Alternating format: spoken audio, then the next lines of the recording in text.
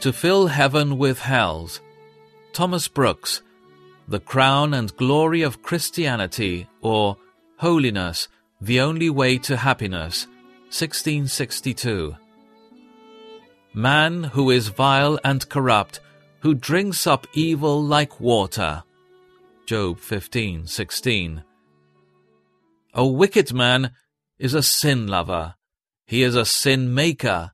He lives in sin upon choice.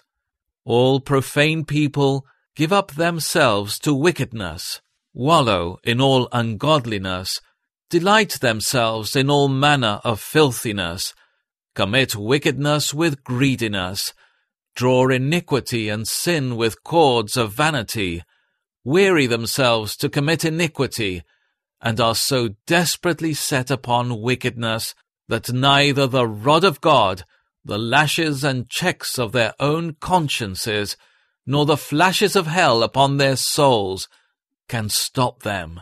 They are resolved that they will gratify their lusts, though they damn their souls, that they will live wickedly, though they perish eternally. By custom in sin, they have destroyed all conscience of sin, and contracted such desperate hardness upon their own hearts, as neither God smiles nor frowns, God's promises nor threatenings, life nor death, heaven nor hell, can possibly hinder them. The hearts and ways of wicked men are full of hells, and therefore to fill heaven with such would be to fill heaven with hells. Certainly God will shut the gates of glory upon such workers of iniquity. These souls are sadly abandoned by God, and woefully blinded by Satan, and fully ripened for ruin.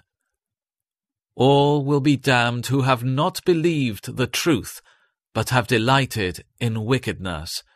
2 Thessalonians 2:12.